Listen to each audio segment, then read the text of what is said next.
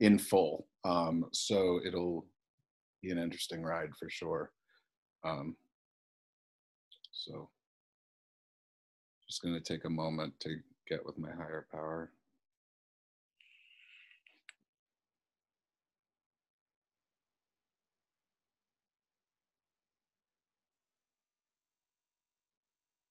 You're not good enough.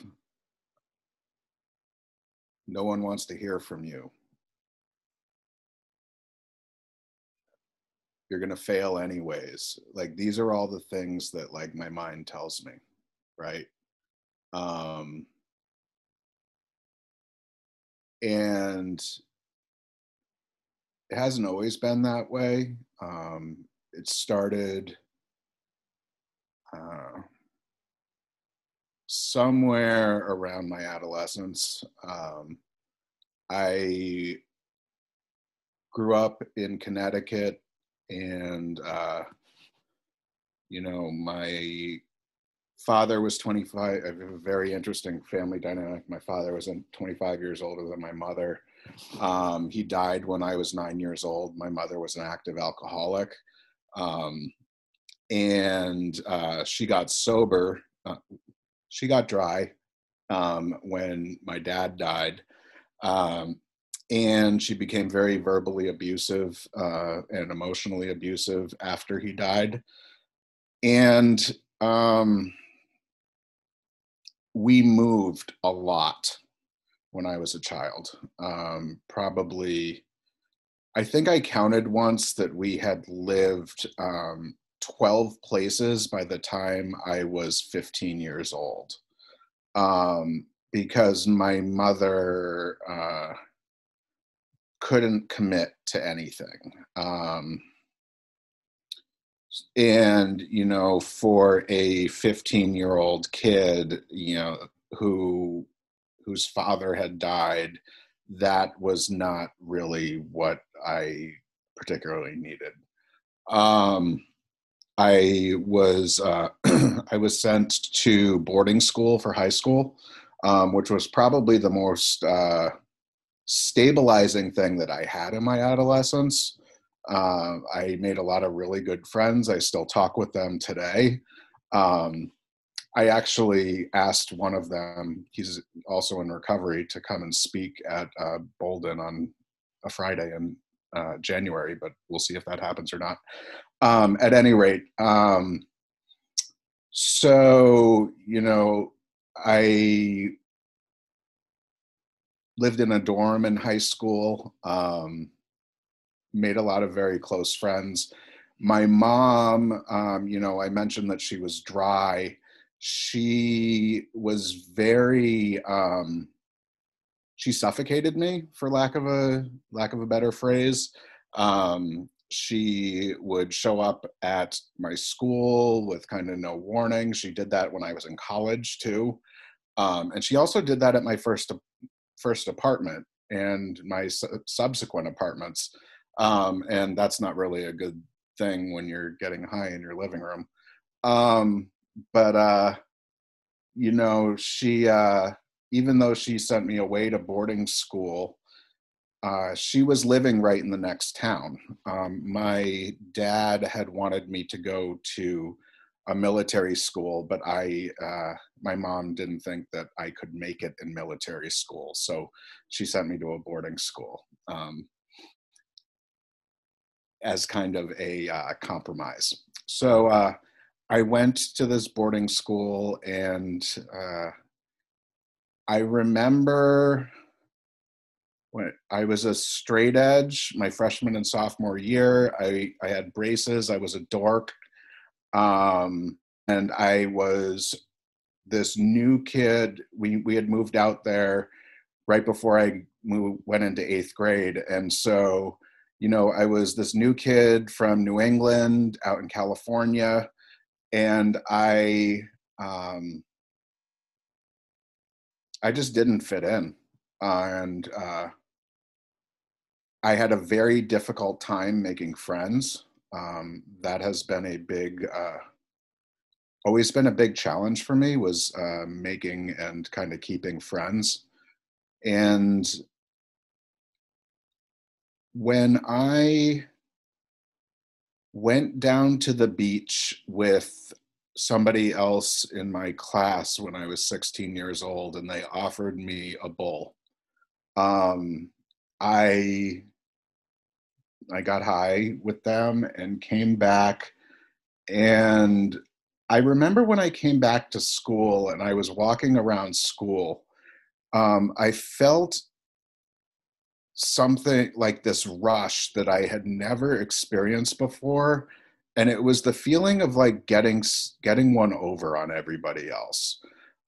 It was that I was walking around campus, and the dean of students didn't know that I was high, and my teachers didn't know, and some of the other kids, a lot of the other kids didn't know, and like it's like I knew something that everybody else didn't, and ha ha ha. Like I felt better than everybody else, and like that was a feeling that like I didn't have before, and that was addictive to me. Um, I started smoking a lot of pot in high school, and I had a beer, and I didn't really like beer in high school. Um, that would change when I was in college, but I just smoked a lot of pot in high school, and after I graduated from high school, I went to college in Vermont. Um, I have family up in Vermont, so I went from California up to Vermont, which is quite a culture shock. Um, and there's not really much to do in Vermont in the wintertime other than drink and smoke pot. I don't know if anyone's ever been up there, but it is between 0 and 10 below 0 during the winter, and you pretty much just stay inside and get messed up. So that sounded pretty good to me at the time, but I was on academic probation my freshman year. I failed introduction to psychology, which, for those of you who know me, I'm a licensed counselor now, so that's pretty ironic. Um, you know, I was not doing well, and it wasn't until kind of my junior year when I was trying to really honestly and earnestly turn things around that um, I I evened things out and kind of graduated with like a B minus average. Through some act of God, I don't know how, I got into a master's program in Boston for psychology. Um, and I moved down to Boston with my best friend at the time. Um, and I really, really excelled at in my program because like I've always done well in things that I'm really interested in. And if something doesn't catch my interest, like I'm not gonna put any effort in. And I when I moved to Boston, I was in my own apartment, kind of living, well, with my friend and kind of living in a big city on my own. And um, I finally kind of felt comfortable enough to come out of the closet. Um, and so I did that. And with that came um, me going to a different gay bar pretty much every night of the week. That was a big part of my 20s and early 30s. Because at least in Boston, what kind of gay culture looks like is going for it's kind of all the same people moving from one bar to one bar to one bar each night of the week because they have like different nights that they take over various bars. And when I walked into a bar, uh, I didn't feel okay with me on a number of different levels. I didn't feel okay with me physically. I didn't feel okay with me because I thought everyone else was more attractive. I didn't feel okay with me because I really hadn't come to terms with a lot of my own shit yet. And so, alcohol was the answer to that. It kind of, it silenced all that stuff in my head. And it also gave me, that social lubrication that we talk about so much. Um, and I drank very, very heavily throughout my 20s. I did a lot of blackout drinking. Um, I remember one morning waking up bloody in my bathtub, and about 3 hours late for work after a concert. One of my friends had brought me home after I had like fallen, and he tried to take care of me, but I wasn't letting him. And he just left me in my bathtub after he tried to take care of me. And I was a mess. Um, so I drank a lot. I drank, when everyone had gone home to try to get some sleep for the night, I just kept drinking. When everyone ordered one drink, I ordered two, or one and a shot. It was never really enough. I always wanted to feel more. I wanted to intensify how I was feeling. If one makes me feel this way, surely two will make me feel even better. Um, and I was still smoking pot. Um, and I had gotten into a doctoral program, and I had to stop smoking pot in my late 20s because I couldn't write my doctoral dissertation when I was stoned. And even when I wasn't active, I quit. I quit smoking pot about when I was like 28, 29 years old, 27, 28 years old. Um, and when I stopped smoking pot, my drinking got worse. Um, Shortly before I graduated with my doctorate, my mother was diagnosed with terminal cancer. Um, and she gave me a lot of I had a very difficult time with that because I was doing a lot of work in my personal therapy trying to figure out how to take care of me, and how to take care of her at the same time. Particularly, I had mentioned she was kind of she was very emotionally abusive. It took me several years to be able to identify that even as emotional abuse.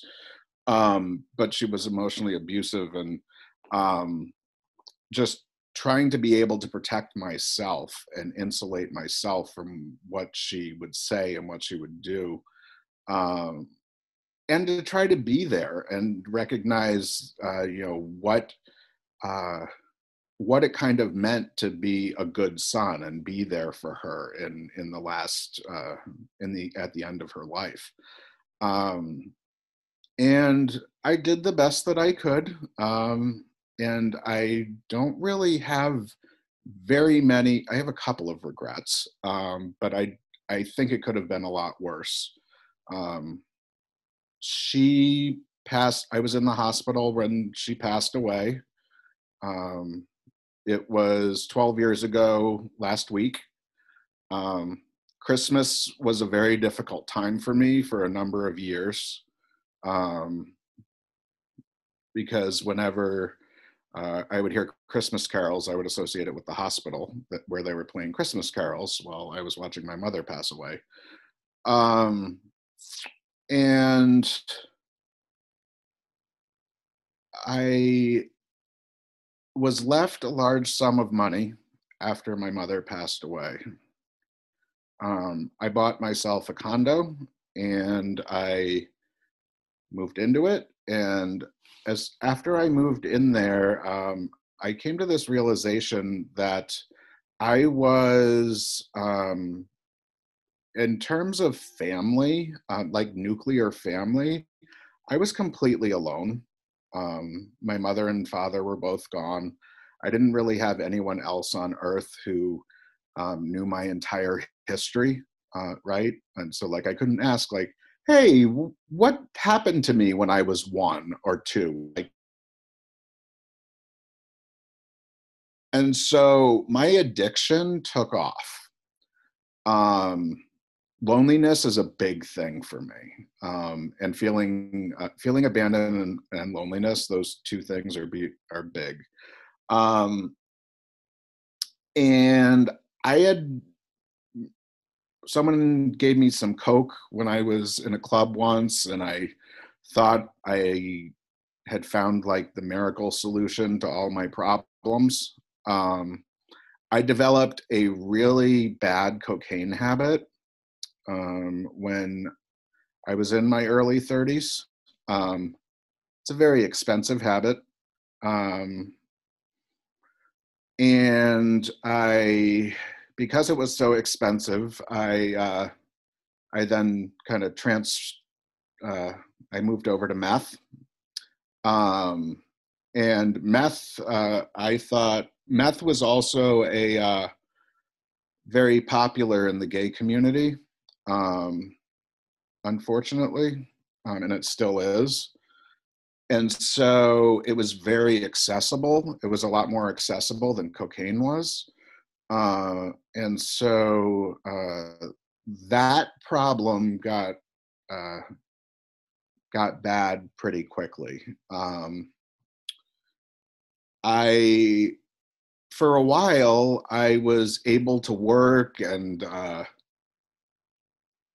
have this chameleon lifestyle where like everything looked great on the outside, where I was going to work every day and um, things seemed fine. But then uh, I would start calling into work on days that I um, wasn't even scheduled to work. Um, I would, things like that. My mind just started going, as it does with one who does a lot of math. So I checked myself into a residential treatment center.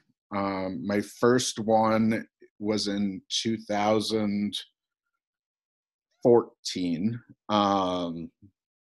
and I was 34 at the time. And so I should have, if and probably agree with me listening to my story, done that a lot sooner. But I was a licensed mental health professional, and the reason I didn't do that was I was afraid of being in treatment with my patients. I was afraid of being treated by my colleagues. Uh, and the shame of, checking myself into treatment just like um, totally kept me away. But I finally just couldn't avoid it. So I checked myself in uh, about an hour and a half outside of the city, hopefully where no one would know me. And I got maybe 30 or 60 days clean. I say clean because I came into recovery through Narcotics Anonymous originally. Um, and after I left that first treatment center, and then I had to go back into another treatment center because I couldn't stay sober. And I found myself just before I used that time wanting to kill myself sober. Um, I wanted to you know, even though I only had 30, 60 days, I was saying to myself in my head, okay, I'm sober now or clean or I'm not using now. And like, I still want to kill myself. I still feel like I want to use sometimes. Like, why do I feel this way? And I was like, if this is what it's like, I don't want it. And so like I had a lot of suicidal thoughts. And I checked myself into a psychiatric unit, um, which was something that I thought I would never do.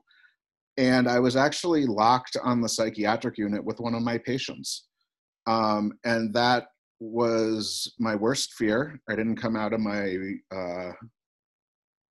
room for 3 days. Uh, but uh, what it really I ended up getting a lot of really good help there. Um, and after I left there, I stayed sober for 28 months, over 2 years. Um, that was in 2015 that I went in there. Um, and so, as I had mentioned, I had a lot of financial wreckage. Well, I didn't mention it, but I had a lot of financial wreckage from my cocaine use. And so part of what made me decide to move to Texas was repaying a lot of the debt that I had made to the government, because I never filed my taxes, and I had withdrawn on a lot of my savings um, without paying taxes on it. And so I moved down here in the fall of 2017 for a very high paying job. I also had this idea in my head that I was going to um, get a really nice 2-bedroom house with a lawn where my dog could run around. And you know I, uh, I had adopted a pit bull when I was a couple of years prior, and she was a huge part of a huge part of my life. And so moved down here, and then 5 months later, my job didn't work out. And so I sat in my shit for about a month, and my life had become going from the couch to the porch to smoke, and back to the couch and to the porch, and like I couldn't do it anymore, and I decided to get high. And it took me about a year and a half to get my life. 3 times I had to give up my dog because I couldn't take care of her because I was using and not coming home. Um, I went to sober living, which is really a huge part of what saved me. My ultimate like surrender to one thing that I never thought I would do. Um, and um, my last time in treatment, which was in November of 2018, I was having a real spiritual crisis. And I had, they were reading the big book um, when I was in treatment. And I just, I finally found some hope.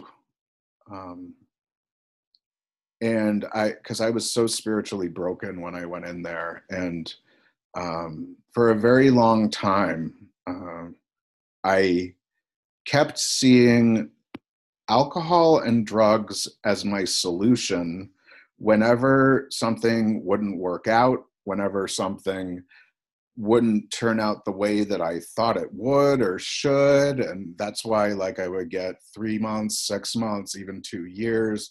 Um, and so, they read 60 to 62. Um, when I was in treatment, and it just like it just kind of turned my world upside down, and like I was like, this is where I'm at. Like this is I'm I'm trying to run everything still. Like I say that like I've sat down and worked these steps with a sponsor, but I haven't even done step one. Like I've been going for 5 years and I haven't even done step one. Um, and so I I did. That's what brought me into Alcoholics Anonymous, um, and I haven't used or drank since. Thank God. Um, what my recovery journey has been like. Um, I When I came back from treatment in 2018, my first AA, I went up and I was terrified, and I went up and asked a guy to be my sponsor, um, because I thought I liked what he shared about, and I liked what he had to say. And uh, he was very insistent that he get me through the steps as quickly as possible so that I could start to sponsor other people. And um, I something about that didn't sit right with me. Um, but I did it anyways because I was like, this guy knows better than I do. Um, and I was putting my hand up to sponsor at like 4 months sober, and that didn't really sit well with me. Um, but he was like, "You need to do it. You need to be of service," and um, that didn't sit well with me. And I was starting to see he's not in here, is he? I was starting to see that you know what he would say in meetings wasn't matching how he lived. And that was a huge problem for me. And so I got another sponsor. I started going to a men's meeting on Saturday mornings. Um, and I have an amazing sponsor who I've been working with for the past year and a half. Um, and uh, he brought me through the steps in a very unique way. Um, if anyone is curious about what that is, I can share that with you. But he's a very loving, caring man, and he's always there if I need him. And his feet definitely match his lips. Um, and so um, I had written in the past. So uh, when I wrote my fourth step with him, we had it was kind of not as lengthy as I was worried that it would be. I tend to put a lot more things on those kinds of lists that than need to be there. He took my list and he just kept crossing things off, um, and so it wasn't as bad as bad as I had thought it would be. Um, we did I did come to a new understanding through doing that in my fifth step with him, some new reasons and exact natures of why I do some of the things that I do. I carry around my list of my defects in my phone, and that I came up with when I worked my steps the first time with him, and I periodically look at it to hopefully notice that I'm exemplifying less of those things, the fear and the entitlement and the sarcasm and those sorts of things. There's about 18 of them on there. The other big thing that I kind of wanted to mention, I know I only have a few minutes left, is around spirituality. You know, this is a spiritual program, and we don't really talk about it in meetings, because I feel like that is the number one thing that keeps me sober. I get up in the morning, I meditate for probably a half hour to 40 minutes. If you have a problem meditating, you can do what I did and start at 30 seconds. It's real hard to get the gerbils that are on fire in my head to stop running around. And so eventually they do quiet down. And whether your spirituality involves, I go on a silent retreat every few months, and I don't talk, and we do yoga and chanting, and so my spirituality is kind of a little bit different than I think I've heard other people share about in meetings. The thing I love about this program is that we have a certain number of people in this meeting, and we have probably a certain number of spiritual understandings in this meeting. And so if you're having trouble with that right now, and you don't believe in spirituality, believe in the people in this room, and that we aren't drinking, and that this program works. Because I know when I first came into recovery, that's what I had to believe in, because I had a very bad history with faith. And so, yeah, I pray and I meditate every morning. I pray and I meditate every evening before I go to bed. And I do the best that I can in between, which isn't always easy, to stay in touch with my spirituality, which involves doing the next right thing. And so not hurting anybody, not hurting myself. And that's not always easy, because my instinct, as the 12 and 12 talks about, is to do the opposite. As an alcoholic, it's to be self-centered. It's really about self-centeredness. So it takes some practice to slow down and stop. And another big thing that keeps me sober is I sponsor people. I sponsor men and women. I know there is a lot of a big push in AA to have men with men and women with women. There is actually nothing in our literature about that. It just says that there is you shouldn't sponsor anybody to whom you could have a romantic attraction to. And as a gay man, I feel comfortable sponsoring women. So I just wanted to kind of put that out there, because I feel like a lot of times that there's kind of a misconception around that. And that's what's been taught to me. And so I think that's about all that I have to say. I wanted to thank all of you for coming, and thank John for asking me to share. And I think that's what I got tonight. Thanks, guys. Merry Christmas.